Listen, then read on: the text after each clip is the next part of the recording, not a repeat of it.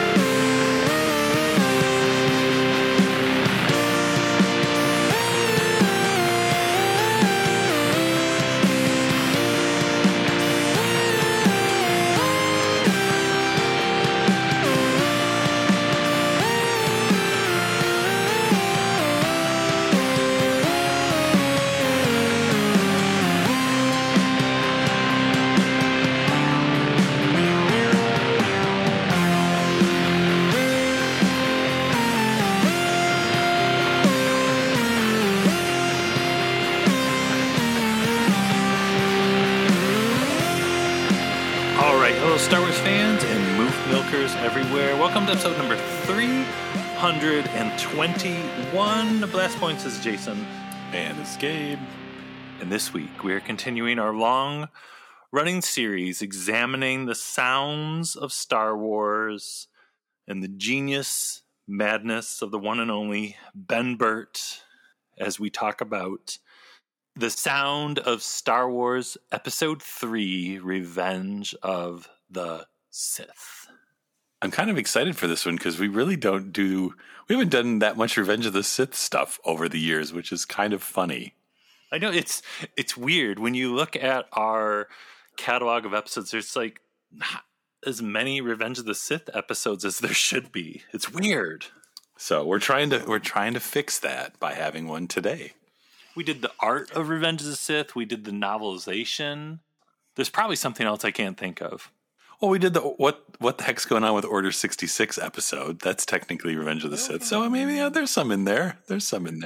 If you compare it to like Attack of the Clones and Phantom Menace and Return of the Jedi or A New Hope.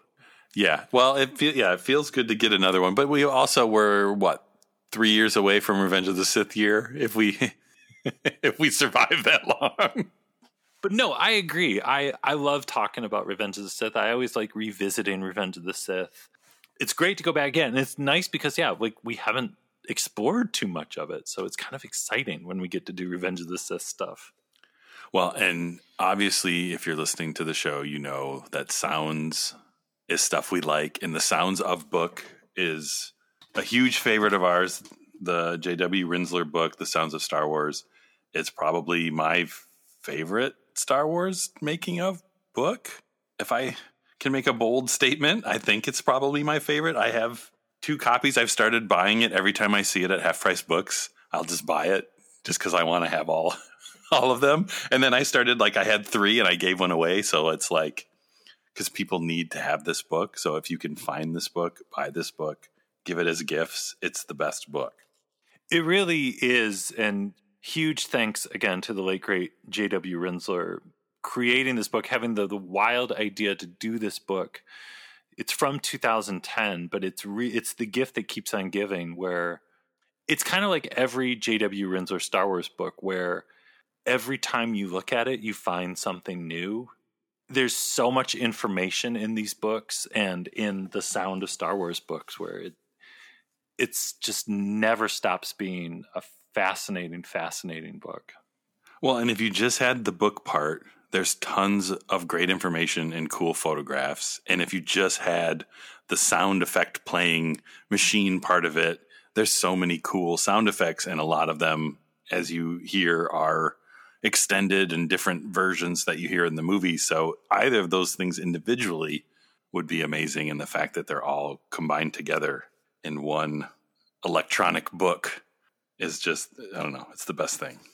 And this is I don't want to say it's our final Sound of Star Wars episode, but this is completing all the films that are represented in this book for us for Blast Points episodes. And again, we just can never get tired of talking about how important Star Wars sound is. It's just as much as a part of what makes Star Wars as the music and the used universe thing and the thematic messages of the whole thing. It's just a key part, and it's so natural in the Star Wars universe that a lot of times you don't notice it.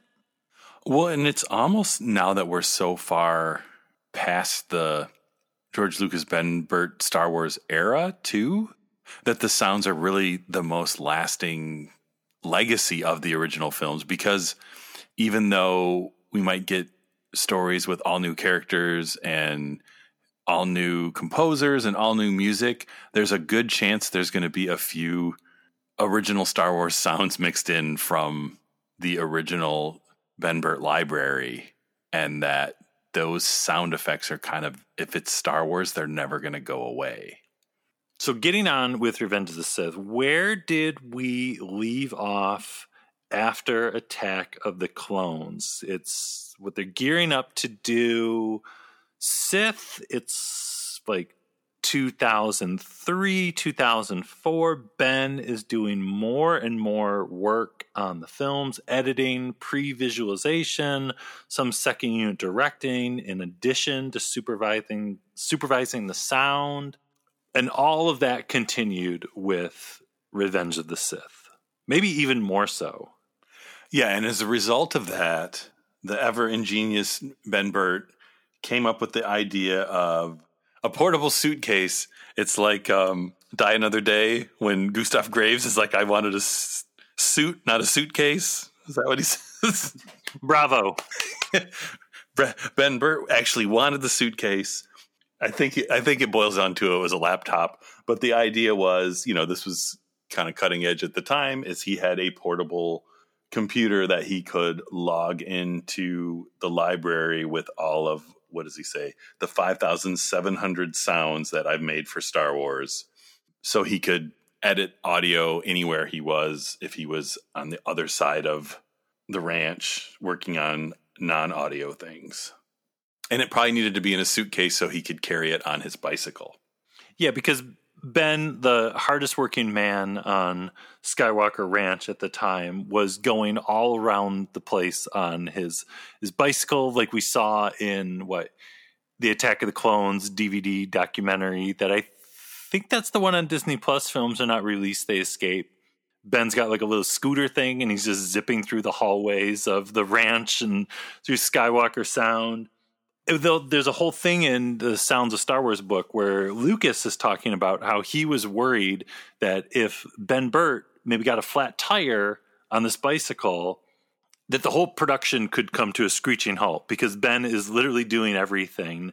So what does George do? He builds 9 new editing and mixing rooms at Skywalker Sound, and they're up and running by 2005. where Ben says in the book, we're pre-mixing each editor in his or her individual room. That hasn't been done before. In the past, they just edited in their rooms and their work was sent to the mix stage and the mixers set levels and made choices. Now, much of pre-mixing is taking place in the editing rooms. They are editing and pre-mixing as they go along. An innovation brought about by the new technology that has forced everyone in the industry to rethink the old traditions. And I just love that this whole innovation and kind of the building of these new rooms came about because George was worried about his quote in the book, poor Ben getting a flat tire and Revenge of the Sith just not being able to happen that day. Well, the fun thing with, him talking about all the new technologies is something where they went back to old technologies. So he wanted to go back and generate some more sounds for R2-D2. So he went back to his original ARP 2600 synthesizer that he used. And he says that they pulled it out from under his house. So I hope that means his basement and it wasn't just like under a tarp, like buried in the dirt. I don't know. But he says it was moldy and he had to bring in Howie Hammerman, their engineer, who always shows up in this book as doing all sorts of random things with Ben. The Hammerman always showing up right in a pinch when you need him the most. Yeah. Burping for Jabba. But what's neat is Ben got out his original ARP 2600 and was working on sounds. And at the same time, Matt Wood was using a digital plug-in version of the ARP 2600 to try to create the same sort of effects in the digital world. And they kind of both worked on recreating the original procedure for getting R2-D2 sounds. And between the two of them, they came up with a bunch of new stuff to add to the R2-D2 library. And in addition to Matthew Wood, as we all know, doing the voice of General Grievous in the film, he wasn't the only one, which they called the San Anselmo Players, doing a voice in Revenge of the Sith, where this blew my mind, and I didn't even realize this until this week getting ready for this episode, that one of our favorite people in Revenge of the Sith, the Nemodian captain that says, magnetize, magnetize, that is Ben Burtt. Magnetize, magnetize. It's like, yeah, of course it is. Of course that's Ben Burtt. If I couldn't already love that line and that delivery of the dialogue enough before I knew it was Ben Burtt, it just makes it even better.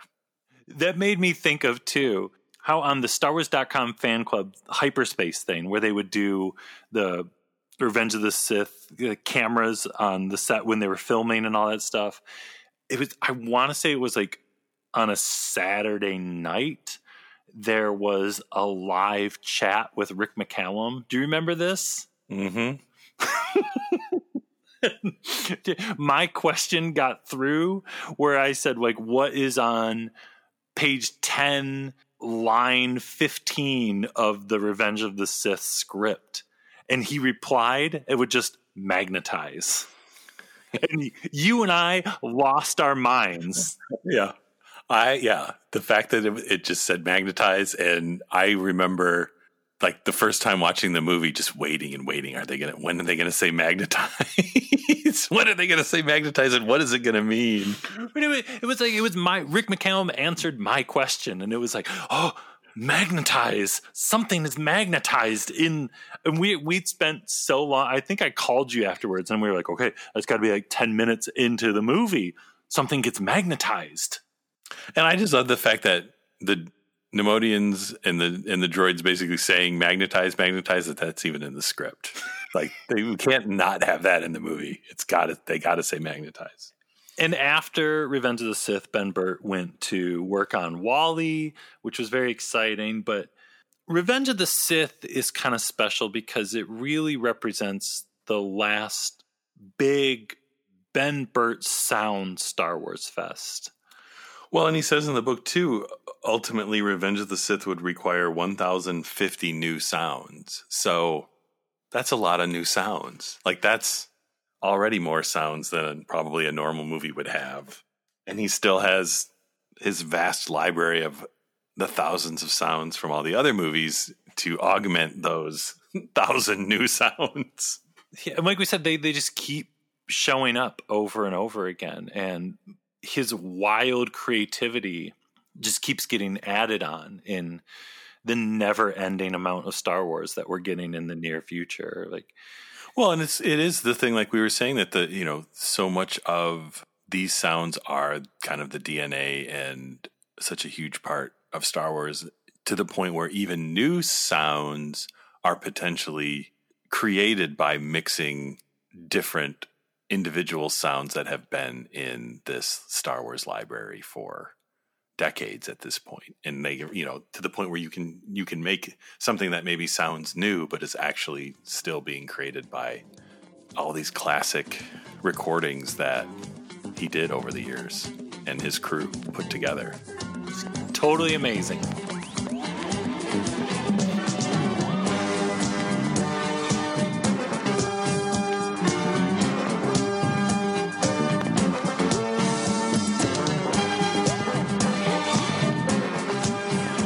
Lucas wanted what he called an organic soundtrack. That is, he wanted the sounds in the film to sound natural. He wasn't interested in perhaps what was the tradition in previous science fiction films, which was to generate electronic sounds and synthesized sounds that would have an otherworldly quality. He wanted the sounds to have a worldly quality, that they would sound like real objects, real motors, actual places. The doors would be rusty on the spaceships or the places where people lived. The engines would sound like that they were maybe mistuned or would backfire once in a while. He wanted a used universe, in a sense. And so by sending me out to record actual acoustic sounds in the everyday world, he was asking me to really gather natural sound which would make this world of fantasy things seem credible and natural.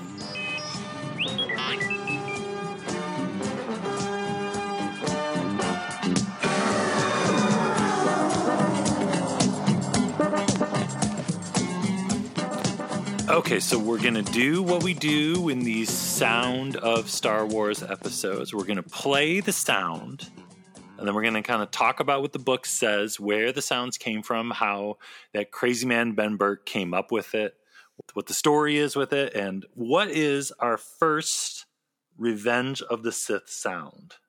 The first one is the Jedi Starfighter Flyby. All right, let's listen to that. Here we go.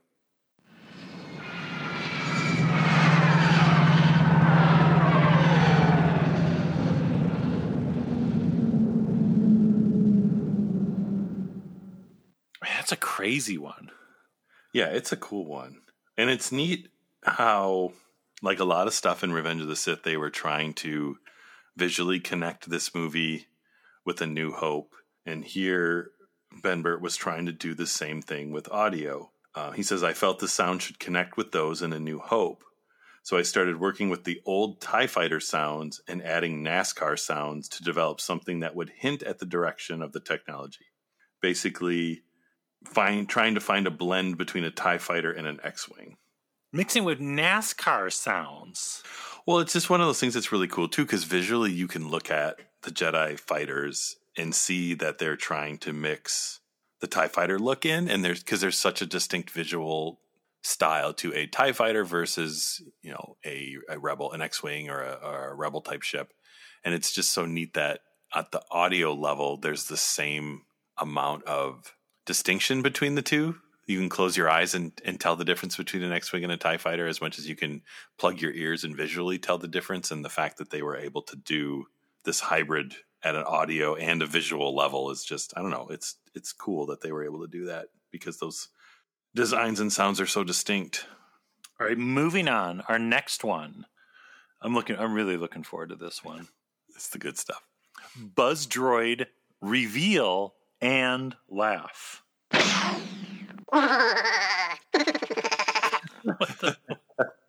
What are we hearing? What are we hearing here?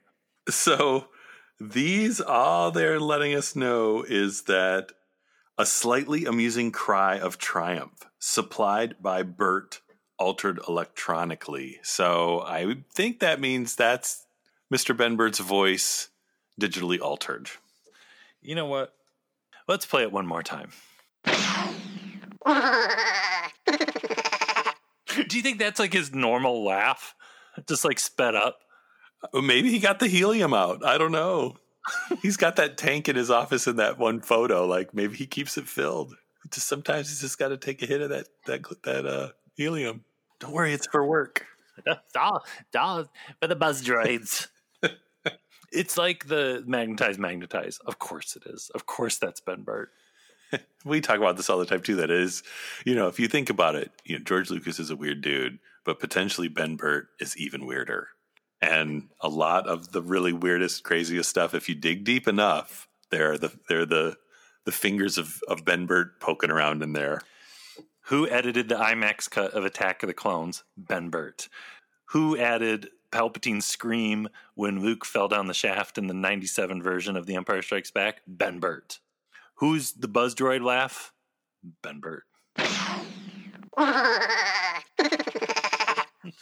Okay, up next, totally normal. We're going to get back to some serious stuff here. General Grievous, cough and talk. You fool! I've been trained in your Jedi arts by Count Dooku. It's funny to think back when we didn't know about General Grievous and we'd never heard him talk, and then we finally heard him talk. And we heard him talk in the Clone Wars cartoon, but that wasn't really how he talked. Yeah, I love Grievous in the Clone Wars cartoon because it was like kind of scary. Like, whoa. You are surrounded. Your army is decimated. Make peace with the foes now. For this is your final hour. But know that I, General Grievous, am not completely without mercy. I will grant you a warrior's death. Prepare. Yeah, and then when the movie came out, like, what? What's that? This guy is crazy. Imagine if they did something like that now. People would be losing their minds. Well, I think people were losing their minds then, so I don't think it would have been any different. It's a beautiful, beautiful, beautiful thing. Is it what information does the Sound of Star Wars book have about General Grievous' cough and talk? Well, the talking, we all know now that's Matt Wood, and if you haven't heard the story, it's a great story that Matt Wood just auditioned anonymously like anyone else, and George liked his take on it, so that's why he is the voice of General Grievous. But the cough is George Lucas. He was coughing, they recorded it, and they say they kind of questioned the cough. They weren't sure what it meant for the story. But Burtt goes on to say, George wanted Grievous to have breathing troubles because he's a forerunner of the type of technology that eventually creates Darth Vader. So that's why he coughs. I like, too, that recently it came out again that when people discover that Gary Oldman was in the running for the voice of Grievous. And again, could have been a totally different kind of thing. But Gary Oldman would have had to cough. A very classy cough. Yeah, it would have been more British. This next one is one of my all-time favorites. Magna Guard staff sounds.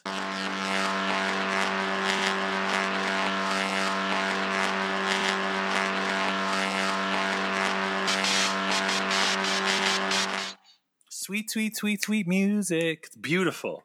It's my favorite song. I'm going to call up a radio station. Can you play the Magna Guard staff sounds? It's number one on the pop charts. I love the Magna Guards.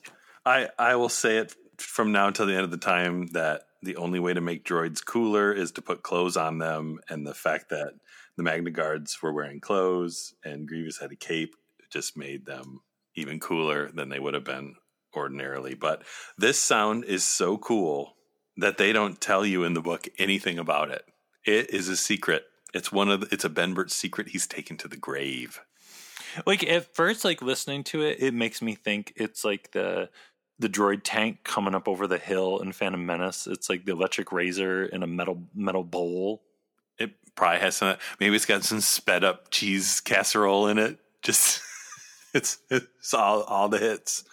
The Frankenstein sounds, a razor in a bowl, and sped up mac and cheese. Maybe it's all there. His neighbor's particularly nasty dog that was the Rancor. So Who knows? We'll never know. Only one person knows, and it's Ben Burtt, and he's not telling. So His lips were sealed that day. it's my secret, and you'll never know.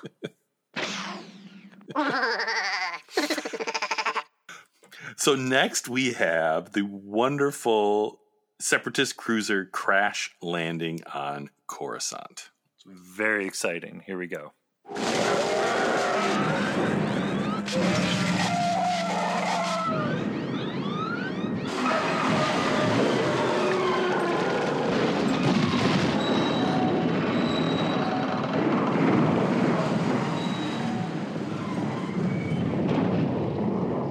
There's a lot going on in there. Like a lot. And there's so much. Another one, they're kind of keeping a lot of the secrets there, but they do give away one secret, and that is mixed in with all of that is the sound of London's Big Ben clock tower. Of course, why not? Why wouldn't you? Of course. When the ship hits the ground, there is the sound of Big Ben chiming.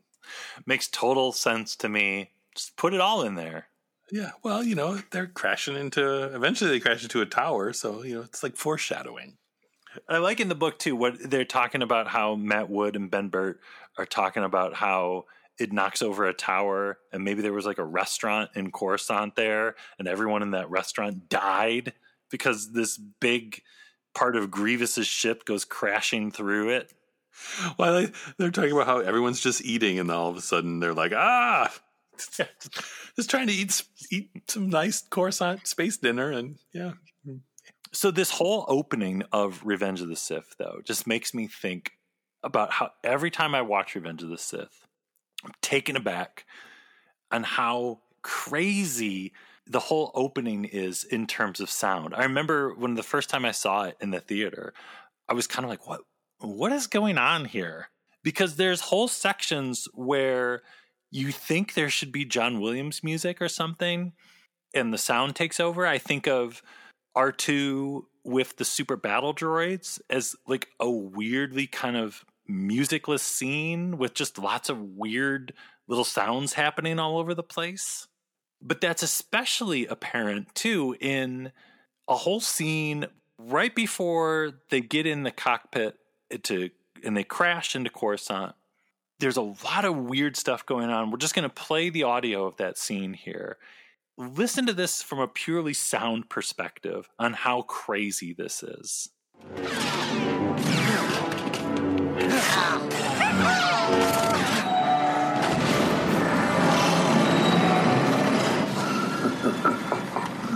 Time to abandon ship.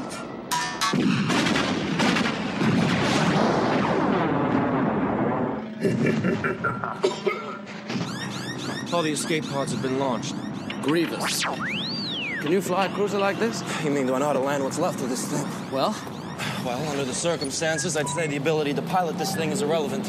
Strap yourselves in. Open all hatches, extend all flaps and drag fins.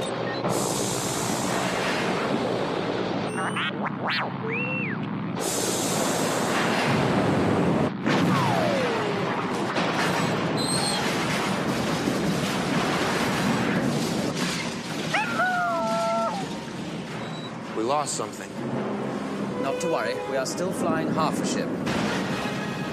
Something wild in that, too, is early on, there's R2 doing his "uh-oh," and he does it again when the ship is like about to crash, which makes sense.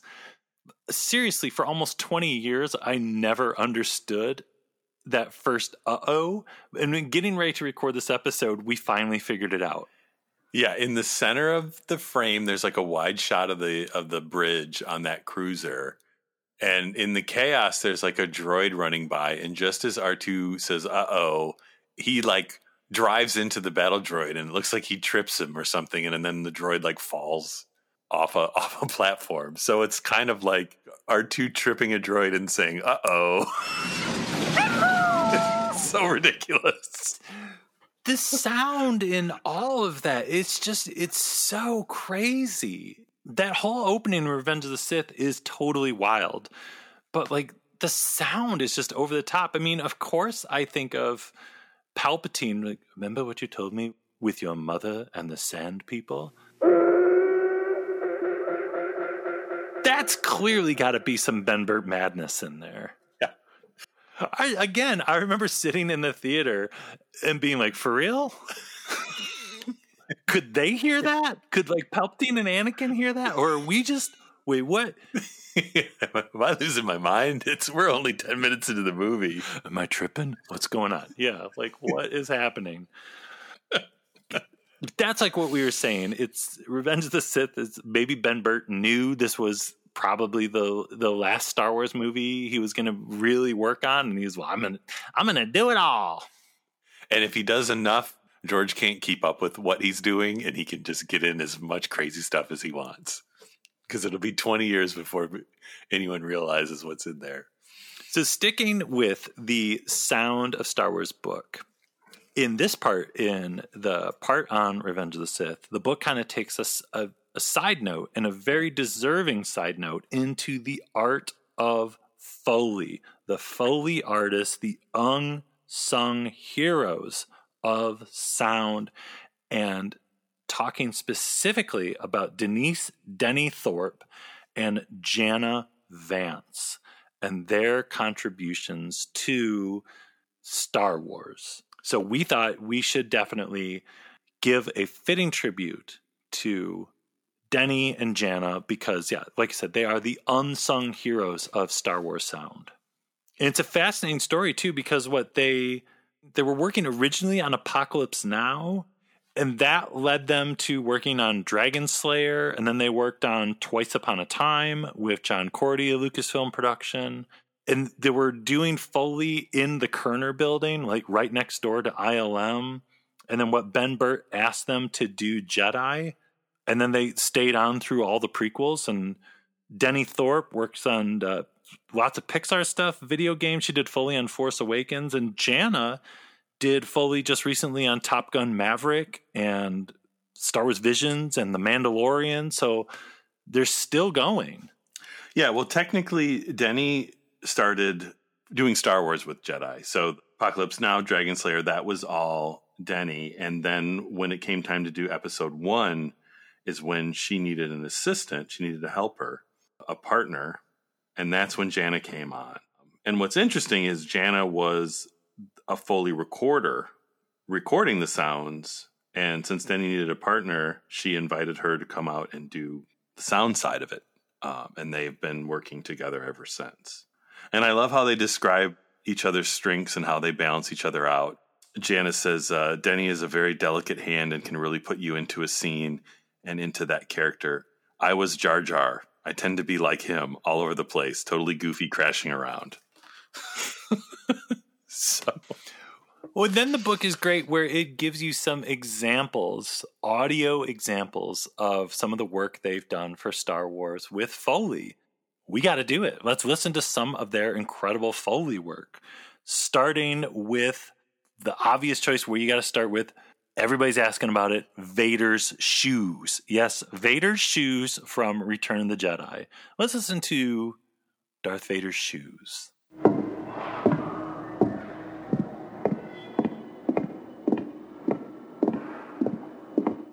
Incredible. And you listen to it and it sounds like, yeah, it's Darth Vader. He's walking on the Death Star, right? That's what the Death Star sounds like. But surprise, it is her in some boots walking on diamond plating, which is that, metal stuff with the little diamond shaped bumps on it so you don't slip. That's on like trucks and stuff. So that's, I guess, what the Death Star is made of, because that's what it sounds like. That's the Sounds of Star Wars book, giving the people what they want. Right? If you're staying up at night, I can't sleep. I want to know what Darth Vader's feet sound like. You keep trying to listen to it in the movie, and there's like other people talking in the movie and other sounds. I just want to hear his feet. This is the book for you. Our next one, Battle Droid Falls Apart.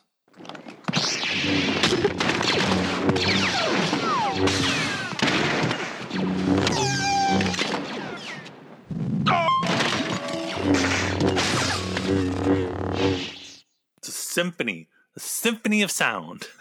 I know that we're not talking about this part because we're going to talk about the Foley part, but that like beep sound when that droid gets blown up is one of my all-time favorite Star Wars sound moments, I think, and always will be. That was one of the moments when I first saw The Phantom Menace where I was like, I love this movie. Because I don't know what I just heard, and it was weird. But it sounds like what I would expect it would sound like. Yeah. So it's like the battle droid wanted to scream, and it like got cut off right in the beginning or something. So for Foley in this scene, here's the secret for the sound of the battle droid falling down. We ended up dropping an iron. If you're at home playing with your battle droid toys and you want to knock them over, grab your iron and throw it on the floor, and it'll sound exactly like the movie. Up next, we got Jar Jar's tongue. This is very exciting. That's it. That's all you get. Yeah, we might have to play that one again. All right, let's do it. What are we hearing there? What is that? So they don't give much away with how they made the sound, but they have some really interesting stuff about working with Ben. And Thorpe says how Ben was very specific. And like with the battle droids, you know, things like, okay, these guys weigh 150 pounds, that sort of thing. But for Jar Jar, they say Ben talked about Jar Jar's tongue and he used words like slurpy and elastic sounding, kind of whippy, and to think cartoon. Perfect. Which, yeah, that sounds about like how Jar Jar sounds. Let's listen to it one more time. This next one, Jabba Bite. Again, a symphony of sound. So much going on in there. Well, and this one's fun because this is like the classic Foley trick, the celery crunch. Naturally. So if you're at all familiar with Foley's, the celery crunch is used for bones breaking, among other things. And yeah, it's Jabba biting a frog's head off and spitting it. And you get a nutritious snack. Yeah, Foley artists are very healthy. They eat a lot of celery. Eat celery more often, and it's kind of like you're eating Star Wars food. Put some cheese casserole in the groove on the celery, and you are in Star Wars sound buffet land. You're pretty much Ben Burt at that moment. Feed that to some raccoons in a bathtub, and you're having a party. That's how they made the original trilogy, folks. So, all right. Speaking of next one, droids march on grass.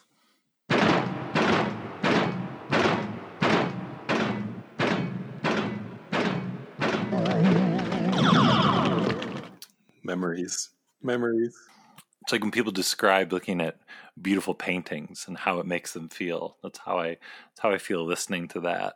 So this is another one. They're kind of vague on the secrets. Other than there is earlier in the chapter, they talk about they have they call it the tortilla press, but they say it's actually like a hamburger press. That's just a metal press that they use that for some of the droid sounds. But this is another one where they're talking about the direction they get from Ben Burt, and they're talking about how specifically he said, "Don't worry about the grass, make it impressionistic. Let's hear the battle droids themselves, but don't worry about the grass." Which is exactly what you hear when you listen to it. It's the droids; they're the stars of the show. But I kept thinking like, well, what would droid feet on grass sound like? So that's your homework for the weekend. Go outside. It's summertime and see what would droid feet sound like in grass. Well, it's like if you walk around the front yard. Are you paying attention to what your feet sound like in grass? I don't think I am. Well, it doesn't make a lot of sound. All right. So next we've got number 1 on the pop charts, Acklay Stab and Crack.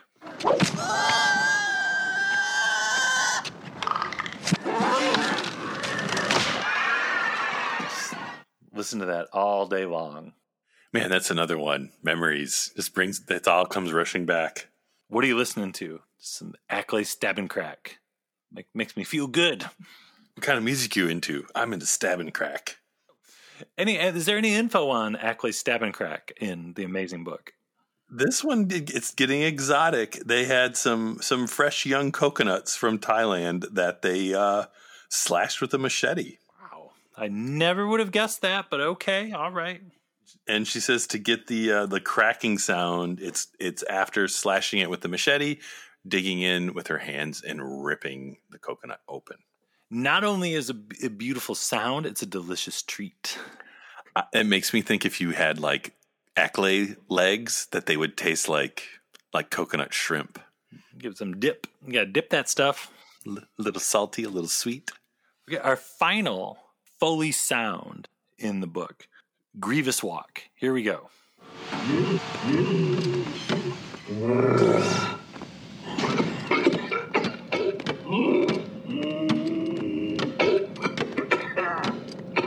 What's the situation, Captain?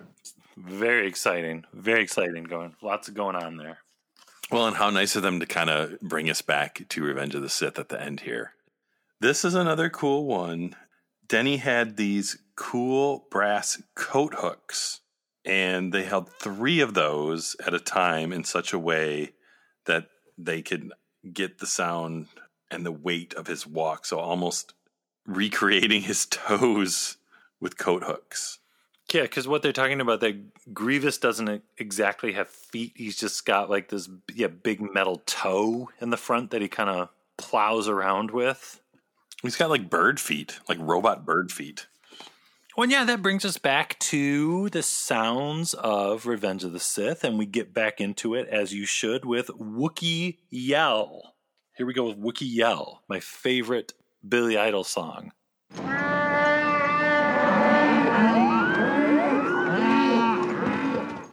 What's going on with Wookiee Yell here? What are we hearing? So for the Wookiee Yell, Benbert says, basically, for someone as well established as Chewie, I have a sound library that goes all the way back to 77. And he said for the new Wookiees, he was able to use that library. He says there are always things in there that we haven't used yet, so we can make new Chewbacca sounds from components we already have. Nothing was recorded for him in episode 3. So that's kind of like what we were talking about, that there's the components used to create these sounds. It sounds like there's so many in the library that they can make new sounds from the old sounds, and that's where the legacy of Ben Burt is going to be part of Star Wars as long as they're making new Star Wars stuff. I remember too, like, wasn't it when we did the Sounds of Empire? They were talking about they had to vastly expand some of the Chewbacca sounds, and there was a lot of stuff that Ben recorded for the holiday special that ended up going into Chewbacca Wookiee sounds. So who knows? It could be some holiday special recordings that he did that ended up being part of Kashyyyk in episode 3. We just don't know. But this next one we do know about. This is the one everybody's been waiting for. The Boga Roar.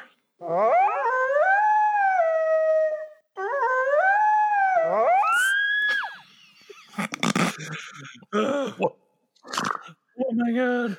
Well, this one, is maybe almost as crazy in real life as it sounds in the movie. It's a combination of sounds, including a Tasmanian devil recorded for Willow with dog and coyote yelps from the Skywalker library. I gotta play it again.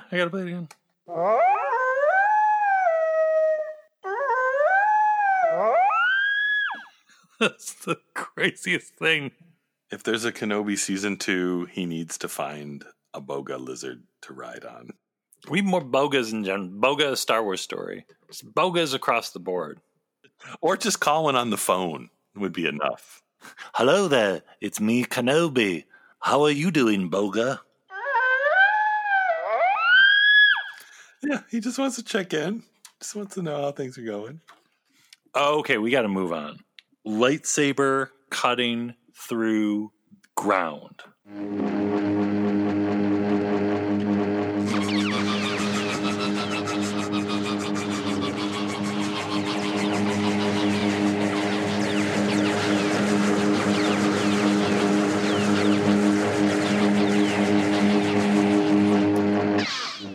It's kind of strangely soothing.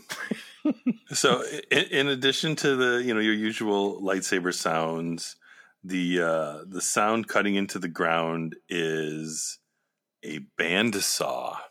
This is one of those cases where the sound is almost kind of literal, that he's cutting through the ground and they recorded a saw. It's like chill out time. It's like you do yoga to meditate to that. Just need 10 seconds to relax. Put on my relaxing sound. Okay. The wheel bike. Here we go.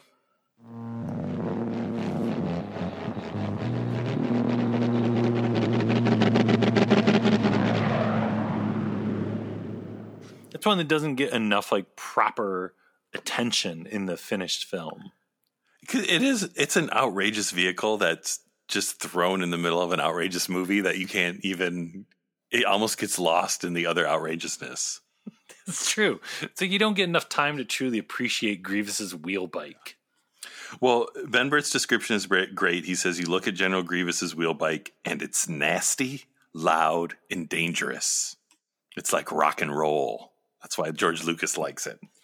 But he says, I thought a chainsaw would be perfect. So there's some chainsaw in there. And I wonder if subconsciously Grievous's wheel bike was inspiration for Kylo Ren's lightsaber, which kind of has that chainsaw vibe. Yeah, it kind of does, doesn't it? Yeah.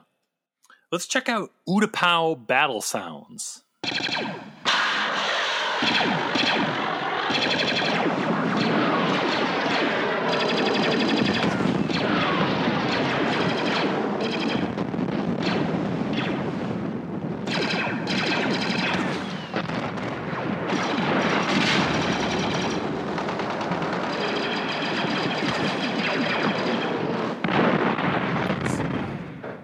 Ben Burtt's symphony right there. It's all of his favorite things.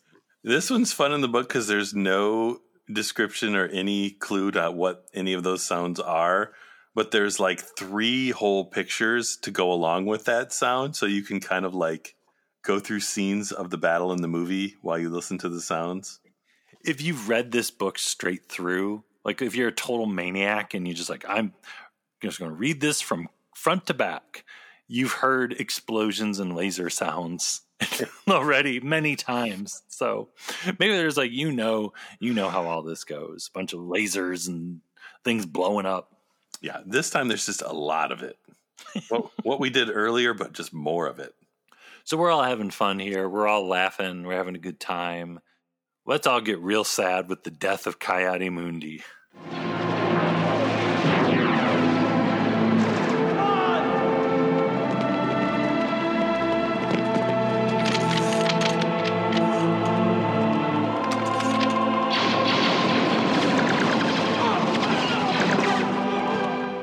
I think that's just like the scene, the clip from the movie with like John Williams music and stuff in there. Well, they kind of describe it that way, that Matt Wood says the sound effects were subtle. So when Ki-Adi-Mundi gets killed, you don't hear every individual laser. It's just like a whistling sound because the music is taking over there. He says, we tried to give it a Godfather effect. So it's kind of, I think, in here as an example of sound effects as more impressionistic, like they were talking about earlier with some of the other sounds. Like it wasn't about matching the visuals 1-to-1. It was just giving the impression of something going on, and that the score really was what was more important in this scene. Sometimes it's a Ben Burt symphony. Sometimes it's just like a little bit more muted, you know? A whisper. Ben Burt. Moving on. Padme's Star Cruiser blast off and fly by.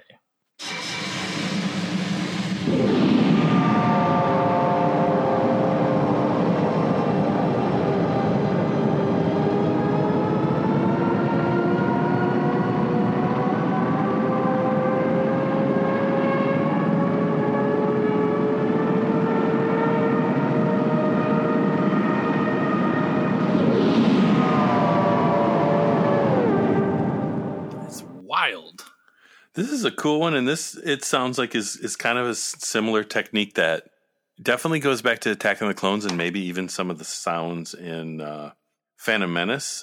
He talks about how he has a way of digitally filtering effects, so he could take one of his World War II fighter or a rocket flyby and digitally give it like a whistle sound that would match the pitch of the original sound. So it's like taking a natural sound and blending in this digital sound that kind of modulates along with it. And a lot of the prequel ships kind of have that combination of like an airplane with that kind of like whirring whistle thing mixed in, which is it's just a kind of I don't know. It's cool, and it's like the TIE fighter sound of the prequels, where like the prequel ships kind of have that signature whistling bit mixed in. Okay, so moving on, our final two Revenge of the Sith sounds. First one, volcano sounds.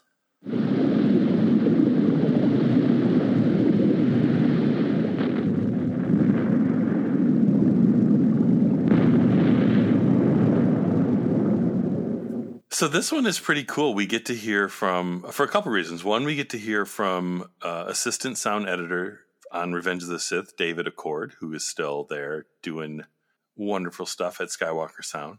And he says the lava pops were shotguns, which now that I know that, they kind of sound like slowed down shotgun blasts. And he goes on to say that when all the sounds of the snapping power cables on the Mustafar structures were from guitar strings. That makes total sense. I never, ever, ever thought of that. Well, and there's probably maybe there's a box of guitar strings in Ben Burtt's office from the Attack of the Clones days. Or he just steals all the old strings from his buddy who plays guitar. Every Sunday after he plays at church, the guitar player's strings are strangely missing from his guitar. Ben, have you seen my strings? No. Maybe Lucas donated his guitars from when he was taking guitar lessons in that Rolling Stone Return of the Jedi interview. I'm not using these anymore. I don't know who that person was. Linda never liked it. All right, our final sound in the book. Vader's mask on and breathing. Here we go.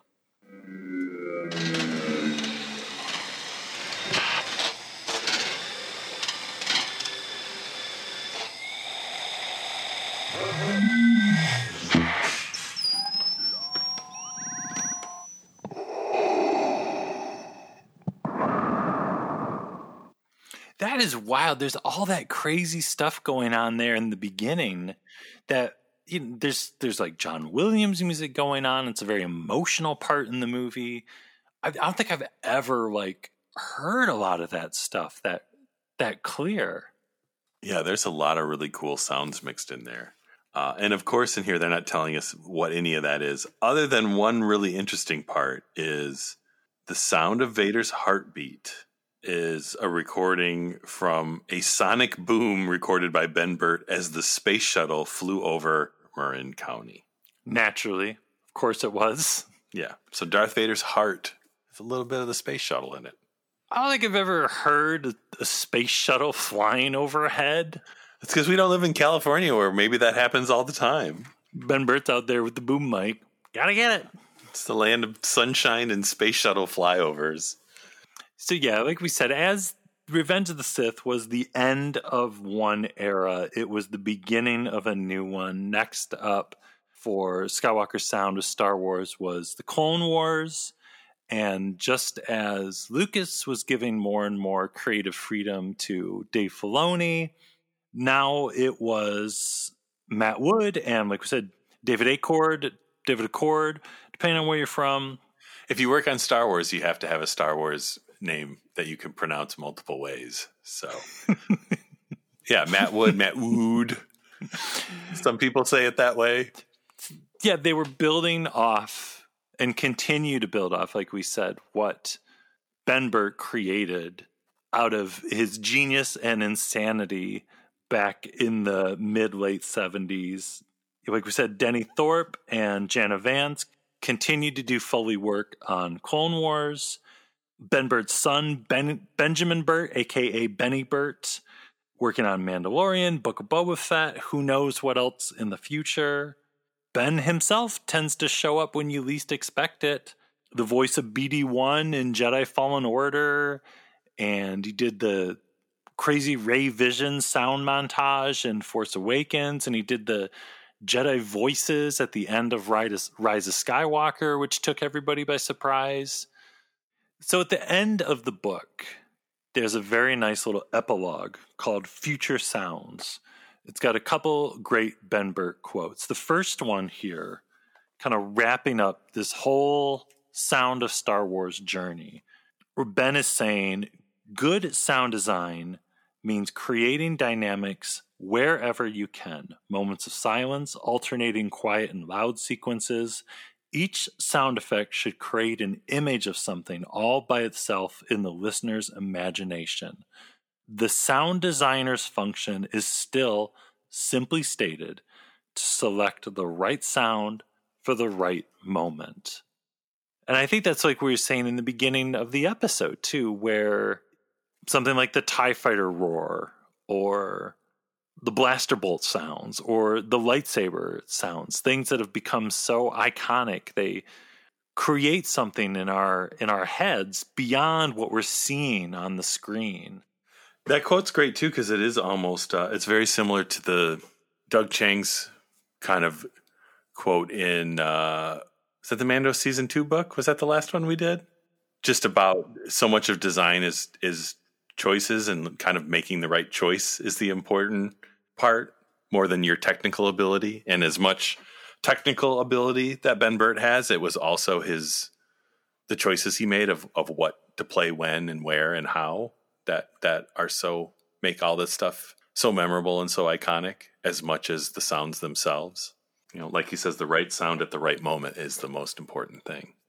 And I think it's something that geniuses like Doug Chiang and Ben Burtt know, that when to push it and go crazy and when to step back.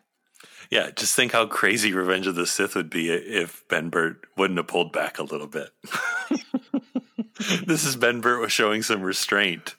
Well, and just when things are getting serious and introspective, the very next page is a beautiful picture of Ben Burtt surrounded by his favorite things. He's got a helium tank and an R2-D2, and he's holding a homemade arrow. And in the caption of the photo, it tells you what that arrow is.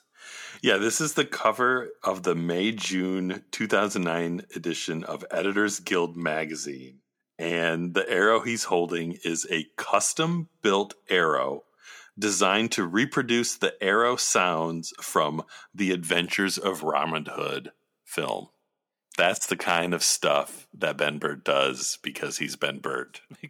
A custom arrow to get just that right Adventures of Robin Hood's arrow sound.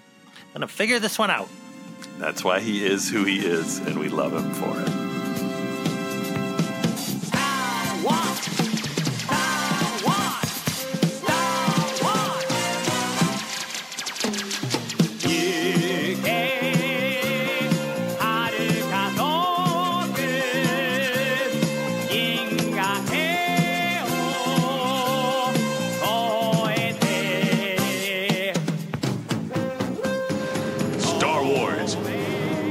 Battle for the galaxy with new Episode 3 lightsabers. You can choose Obi-Wan's lightsaber with Force vibration.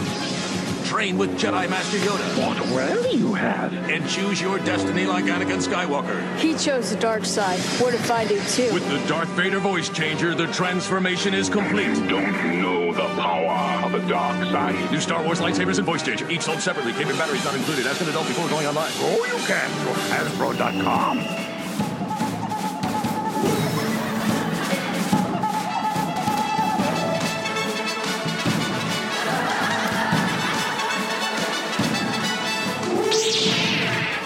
And these last points, too accurate for sand people.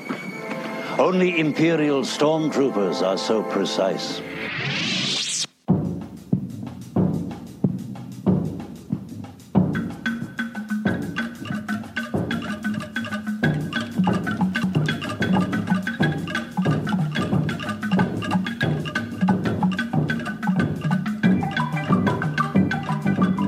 So, all right, everybody, you know what I'm about to say. So you should go leave a review for Blast Points on Apple Podcasts. It helps more people find this show when they're looking up, hey, what's a good Star Wars podcast? And we love reading all the things you have to say about the show. It means so much to us. And it helps more people find the show. And if you listen on Spotify, you should leave us a star review over there so more people can find us on that too. And make sure you check out our website, blastpointspodcast.com. And you're following us on Instagram, Twitter, and Facebook. And if you're on Facebook, make sure you're a member of our Super Chill group. And if you want to support the show in a different way, we've got the Blast Points Army on Patreon. So much bonus stuff. We got commentaries for every single episode of Kenobi, Mando episodes, Book of Boba episodes, Bad Batch episodes, our episode about each 20 minutes of the episode 1 documentary, the beginning. So much stuff. And in the very near future, we are going to have our exclusive episodes about light and magic. But that wraps up 321, the sounds of Revenge of the Sith. Even though, like we said, we've done all the movies, we're not done with sound and Star Wars. Like we said, like all Rinzler Star Wars books, they're the gifts that keep on giving, and there is more sound Star Wars episodes on the way with Blast Points. And yeah, if you ever come across this book somewhere, pick it up. It is incredible. You will love it. I guarantee you will love it. You will take it to bed at night and you will sleep with it. You put it on a pillow. You plug little headphones in to the sound effect thing. You'll go sit in a corner and you listen to sound effects for an hour. You'll love it. Totally normal thing to do. Everybody's doing it. Well, and get excited because next week is the actual return of Attack of the Clones year. Finally getting back on the Attack of the Clones year groove next week, and it's going to be a lot of fun. Yeah, it's going to be a good one. Something to look forward to. So until then, everyone, thank you so much for listening, and we'll talk to you later. Yeah, we will AOTC you next week. Bye, everybody. Bye-bye. May the Force be with you. Goodbye, old friend. May the Force be with you.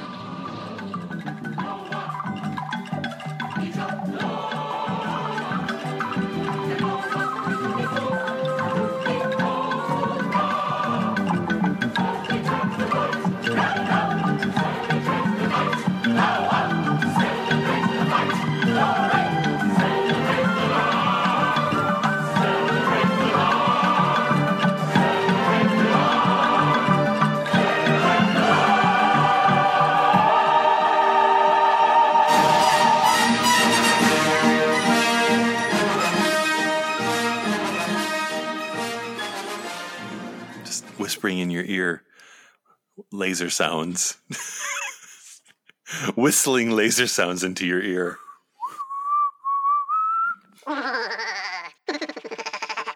May the Force be with all.